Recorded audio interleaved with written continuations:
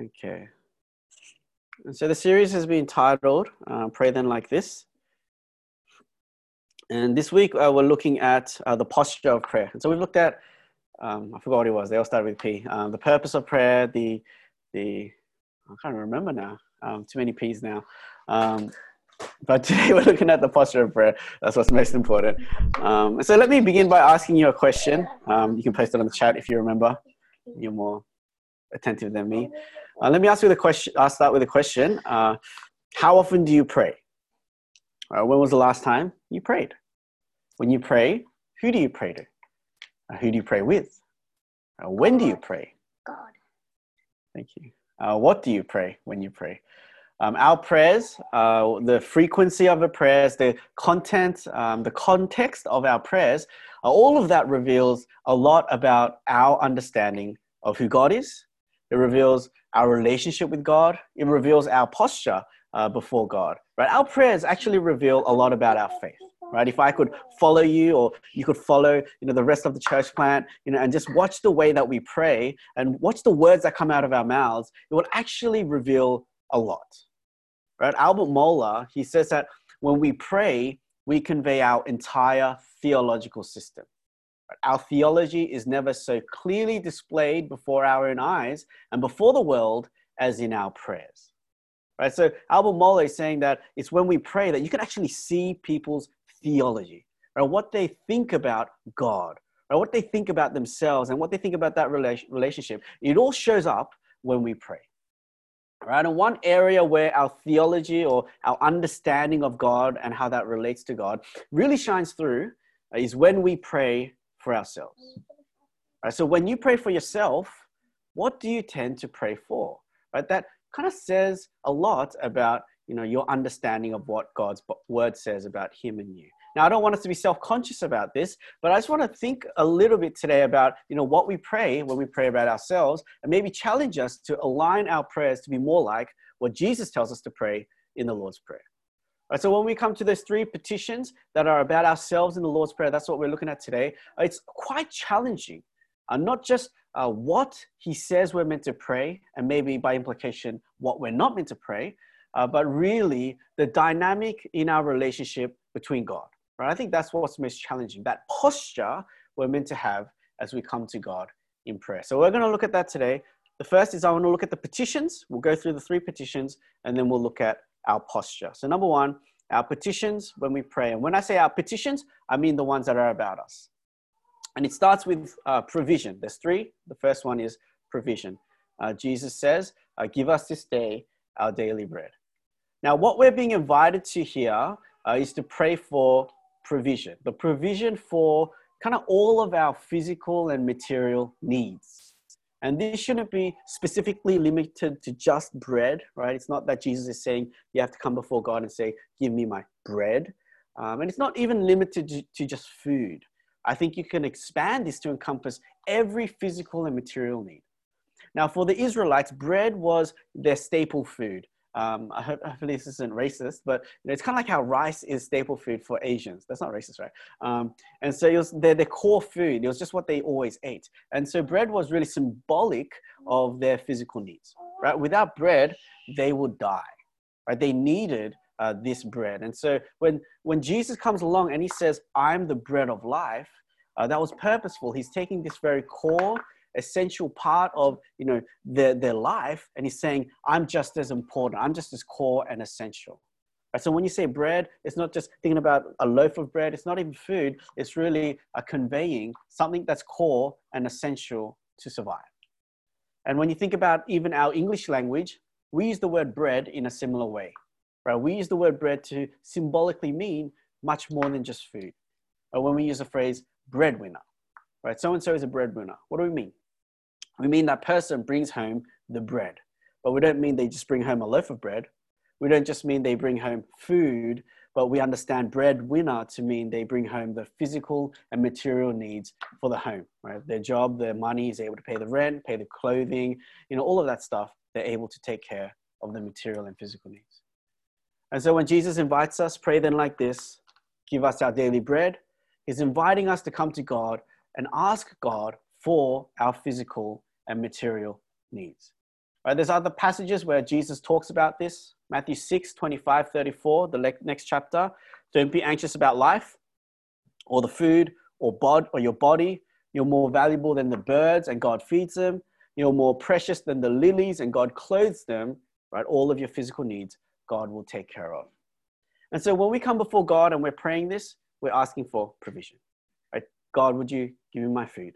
Would you supply the money I need to pay the rent, clothing, pens, the necessities to go to work or study, the things I need to live and survive in Sydney? Now, one of the questions that will come up is, well, how much can I pray for then? Can I pray for more than just bread? Can I pray for, not just a job, but a better job, a promotion, not just a house, but a bigger house, etc. Right? Where's the limit in our prayers? And I want to kind of come back to this later when I get to the posture. Right? I want to say that that's maybe not the main focus. You should maybe focus more on your posture. That's more important. All right, but let me move on. Number 2. After asking for provision, we ask for pardon. Right, give us this day our daily bread and forgive us our debts as we also have forgiven our debtors. There's 2 parts to this pardon. And the first is the pardon we receive from God. Right, forgive us our debts. Sin is described in the Bible in many sorts of ways. Right, we fall short. We break God's law. We rebel. We are dirty. Right, these are all different ways sin is conveyed. And one of the ways it's conveyed is that we are in debt. Right, we owe God for our sins. Kind of like you are indebted to maybe the bank or you borrowed money from someone. You have a debt that you have to pay off. The problem is we have a debt we cannot repay. And so we need God to say, don't worry about it. Right? I'm going to let that debt go. And so using this language, Jesus is inviting us to come to God and ask for forgiveness for our sins. Now, it's important to think about this. Who is meant to pray this prayer of forgiveness for sins? This model of prayer, this pattern of prayer of the Lord's Prayer was given to the believers. Right? Luke 11:1, it was a disciple who asked Jesus, teach us to pray. And it's a believer who's able to come to God and call him Heavenly Father. And so the implication is that Jesus is saying, coming to God in repentance and asking for forgiveness of sins is not just something you do at conversion. You're meant to do that continually through your life as a Christian. Christian, come to the Father and repent of your sins and ask for forgiveness. But there's 2 mistakes we kind of make in this topic. And one is we say, well, I've already been forgiven. I came to God a long time ago when I got saved. I asked for forgiveness. He forgave me. So I don't ever need to come back and say sorry. Right? And clearly Jesus is disagreeing here. He's telling us to come back. The second mistake is on the other side. The second mistake is to say, well, since I'm meant to keep coming back to God and asking for forgiveness, that must mean I'm being saved over and over again. It's like my plate is dirty, God cleans it, and then I dirty it again with my sin, and I got to keep coming back, and I need to be forgiven and saved over and over again. But that is not what the Bible says as well. And so the way that we understand this repeated forgiveness that we come to God in is, and I love the way J.I. Packer explains it, he says it's a difference between coming to God as judge versus coming to God as Father. Right? At the point of conversion, we come to God as judge. We are in judgment, right? We are children of wrath. We are still in sin, and our sins are not yet accounted for. And at that point, we're coming to God and asking for forgiveness from the judge, saying, don't count our sins against us. Would you love us? Would you reconcile us back to you? Would you adopt us into your family? Right? That's the kind of forgiveness we pray at conversion. But after that, and every time after that, we are coming to God not as judge, but as Father.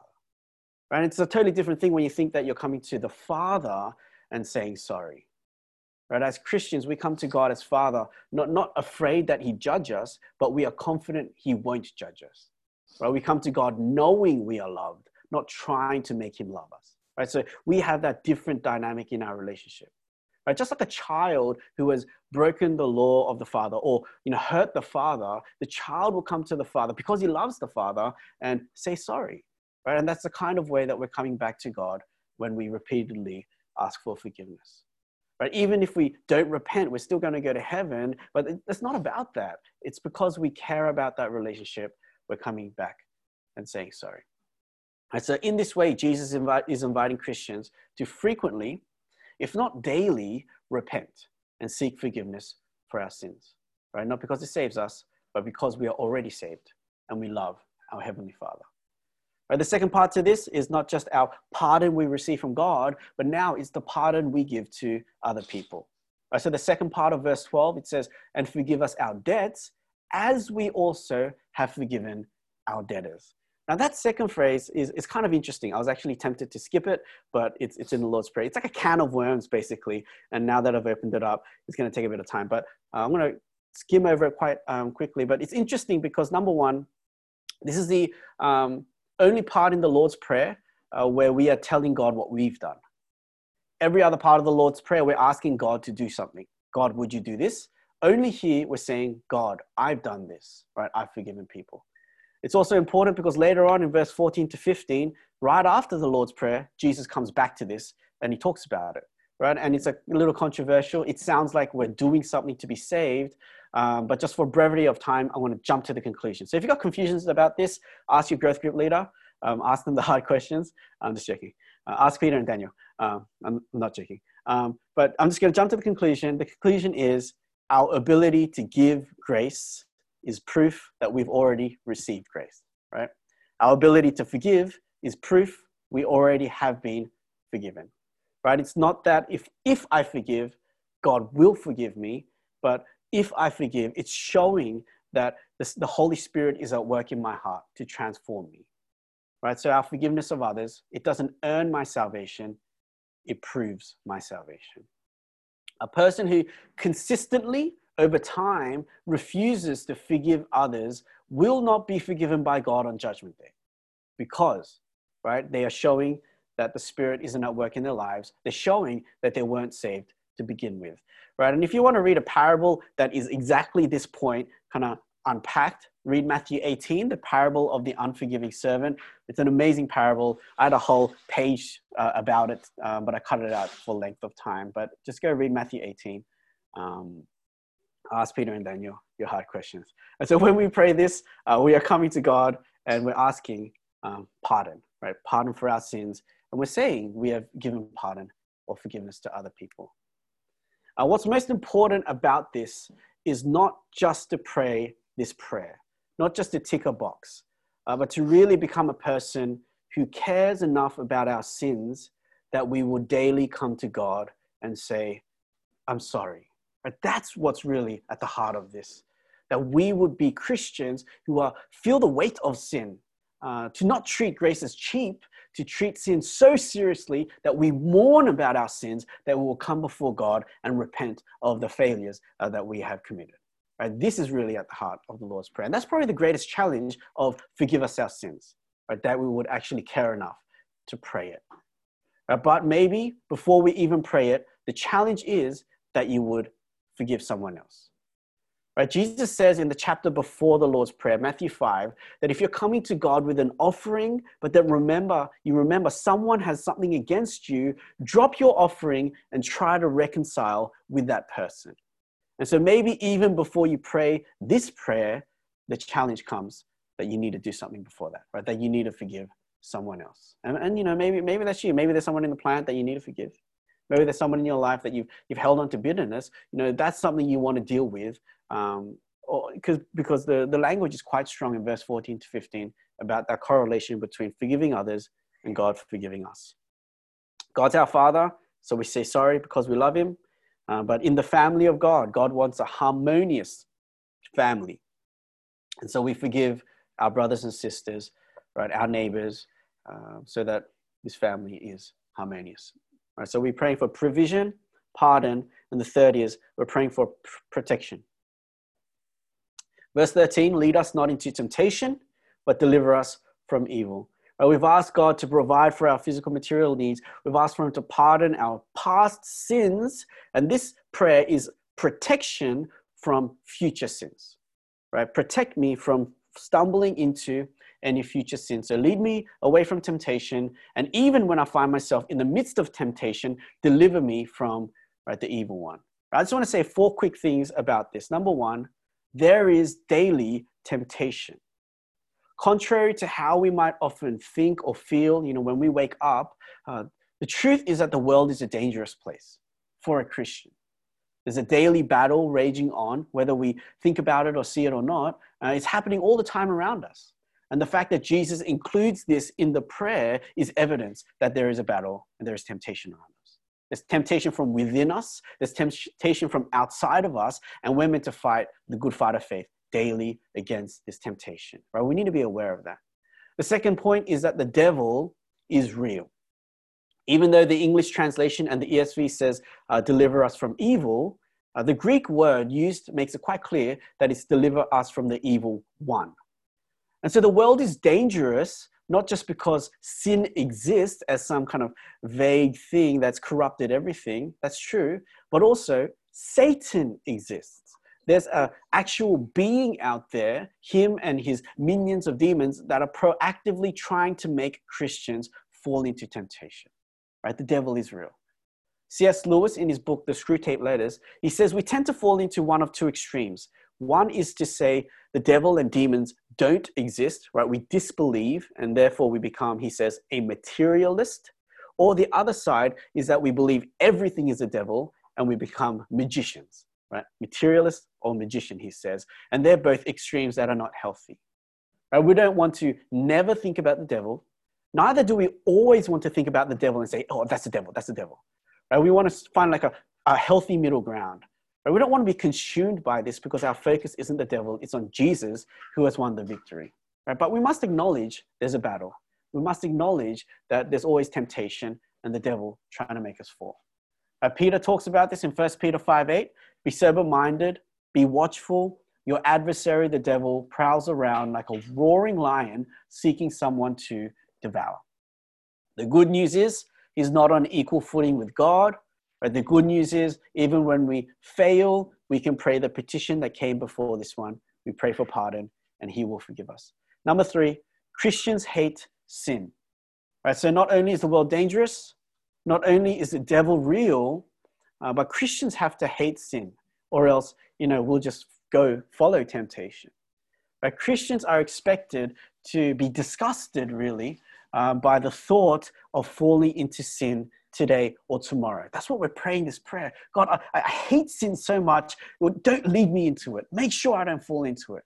Right? That's the heart of this prayer. And again, this is maybe the most challenging part of the pardon and protection sin, that we would care enough about sin.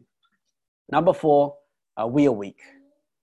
Despite the world being dangerous, despite the devil being real and our hatred of sin, we pray this prayer also because at the end of all of that, we know we're too weak to fight temptation on our own. We cannot overcome the things that come to us. We need the strength of God.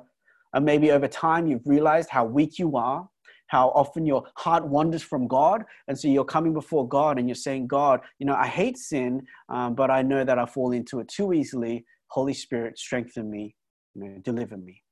Right? So we need God to lead and we need God to deliver. Lead me away from temptation because I know how weak I am. But even when I find myself in the midst of it, make sure I'm not falling into the hands of the evil one. Right? Deliver me from turning away from you. Right? Kind of like how Jesus prayed for Peter. Right? Jesus said to Peter, the devil asked that he would sift all of you as wheat, but I prayed for you, he says. Right? I prayed for you. Right? And so Peter's faith is kept strong because of that prayer. It's dangerous for any of us here to think that there's no daily temptation. It's dangerous for us to think that the devil's not real. It's dangerous for us to not hate sin. It's dangerous for us to think we are strong enough to fight it on our own. And so all of that makes us pray this prayer. And so the 3 personal petitions were provision for our physical material needs, pardon for our past sins, and we've forgiven others as well, and protection for my future sins, temptations, and from the devil. Now, when I look at these 3 petitions, it conveys to me 2 things about our posture, and I'm just going to talk about that and we'll close. There are 2 players in prayer, right? It's a bit more than that, but the 2 main players in prayer is you and God. And the dynamic between those 2 players is not one where you are on equal footing. It's definitely not one where you are above God, commanding God and telling him to do what you want. Clearly in the Lord's Prayer, the dynamic is one where God is up there and you and I, we're down here. right? The Lord's Prayer shows us that we are less than God.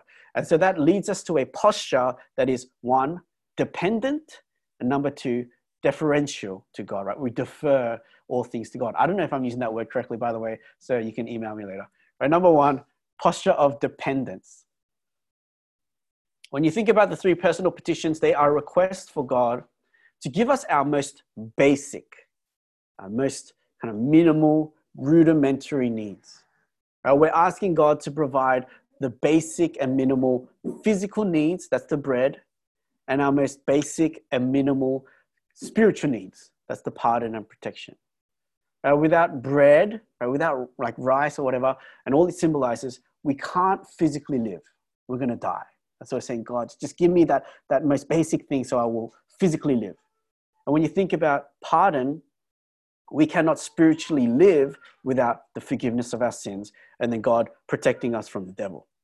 And so in both of these prayers, what we're asking is very small. Like it's very like, I try to find the word for this, but it's like really foundational, right? And this implies at least two things. Number one, not only is God the one who can and must supply these things, but number two, we can't supply it for ourselves, right? We are utterly dependent on God for kind of every basic need in our lives. That's what the Lord's Prayer is trying to tell us. You as a Christian, you should acknowledge that you need God desperately. That's the posture of the Lord's Prayer. Even for the most basic of things, even for bread, right? Even to spiritually come alive, right? We need God. That's the posture that we're invited to pray in, right? Daily bread. I skipped this word, but there's the word daily in the bread. It's not monthly bread. It's not weekly bread. It's daily bread. And that's significant. In the book of Exodus, God brings Israel out of Egypt. They're wandering through the wilderness. They're on their way to the promised land. And God tells them that he will rain bread from heaven for them. Right? You probably know this manna from heaven kind of falls from the sky, appears out of nowhere. And interestingly, God gives them a very specific command. And the command is gather a day's portion every day. Right? Except on the sixth day, collect 2 days worth and you'll eat that over 2 days. Or why does God tell them to only gather 1 day's worth? Wouldn't it be easier for God to say, collect a whole month's worth and store it up, and so then I don't have to keep sending it and you don't have to keep collecting it? Wouldn't that be easy? That's easier. But the reason why he doesn't do that is because he wants to teach them to trust God every single day. Right? Because if God supplied them or God supplies us a month worth of bread, then we would depend on the pantry rather than the provider. Right? And so what Jesus is trying to teach us when he says, come to God daily for your bread, he's trying to say, Israelites, Christians, you need to understand that you are meant to be dependent on God completely and consistently every day. Don't trust in your bank account. Don't trust in your pantry, your freezer, your fridge. You are meant to trust in God. Right? That's the posture. Again, dependence on God. That's what we need to learn. We are made to be like that. But the truth is, for us, we live in an affluent country and we often don't trust God like we should. Right? This is a really challenging prayer for us because, if I'm honest with myself, I don't really pray, give me my daily bread like Jesus invites me to. Right? I rather trust in what I've already stored up for myself. Rather than fully placing my trust in God, I'm trusting these other things, and really, I'm trusting myself. This is self-idolatry. Right? This is pride. When we're not dependent on God fully, we are depending on ourselves. It's pride. It's what then leads to things like Satan falling or Adam and Eve saying, we don't need you, God. We're going to figure it out on ourselves. Right? The biggest challenge maybe for us is to be able to confess, I need you daily. If COVID-19 should teach us anything, it's that we're not God. Despite all the control and security, we thought we had ensured for ourselves, it can be taken away any moment. Right? Things that felt so certain, not certain.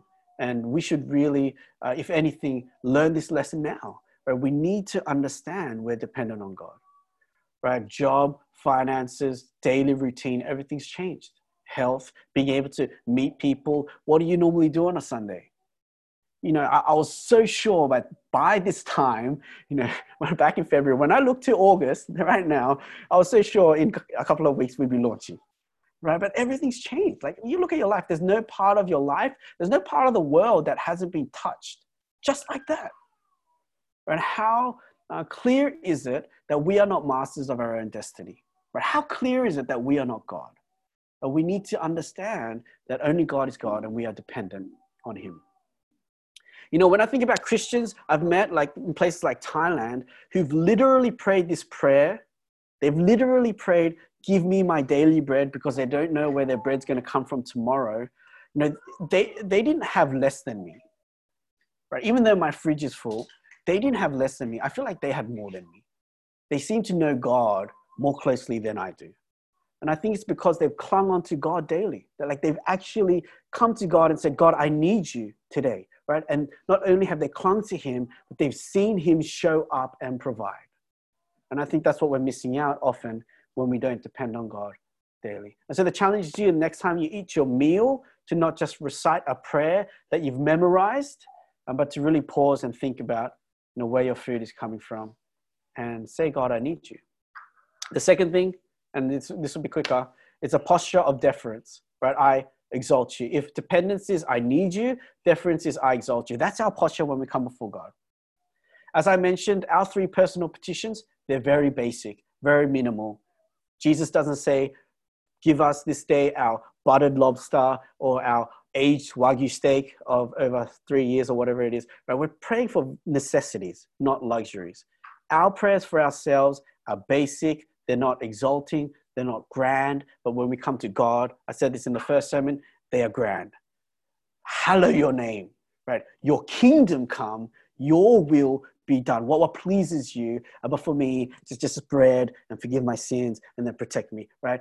That dynamic is we're praying for our minimal needs and God's maximum glory. We're praying for our minimum and God's maximum. That's the posture. Right? When we come before God, it's the posture of the Christian life. Right? My purpose is funneling for God. Right? I defer all attention, all fame, all pleasure ultimately to you. And it's not that I can't have joy, but my life is just being poured out to him. And when you think about it, the Lord's Prayer is kind of like, God, my life is about you, but in order for me to live for you, I need bread, I need forgiveness of sins. So just give me the things I need so that I can then turn and give it all back to you. That's really the posture of the Lord's Prayer. And our goal, again, is not to be Christians that don't just pray this, but live this and be this and care about this, right? That we embed this in our hearts. Right? So the question, again, that I asked was, can we pray for more than the minimum? Can we pray for not just a job, but a better job? Or can we not just pray for bread, but can we pray for lobster? And I think what's more important than what we pray, what's more important is how we pray. Because I think how we pray will end up shaping what you pray anyway. I don't know if I could answer, is this an okay thing to pray for? Like if you said, is this an okay? I don't know if I could answer that, but I can answer this, right? What kind of posture should I pray in? And that's clear. A posture that is lowly, humble, and deferring all glory and purpose and pleasure to God. That's the posture we should pray in. And again, that will then shape what you end up praying for.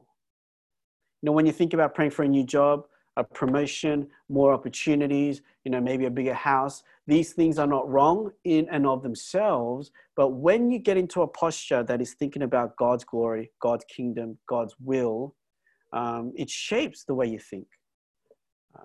Does your new job, promotion, better opportunity, bigger house give you a better platform to be salt and light?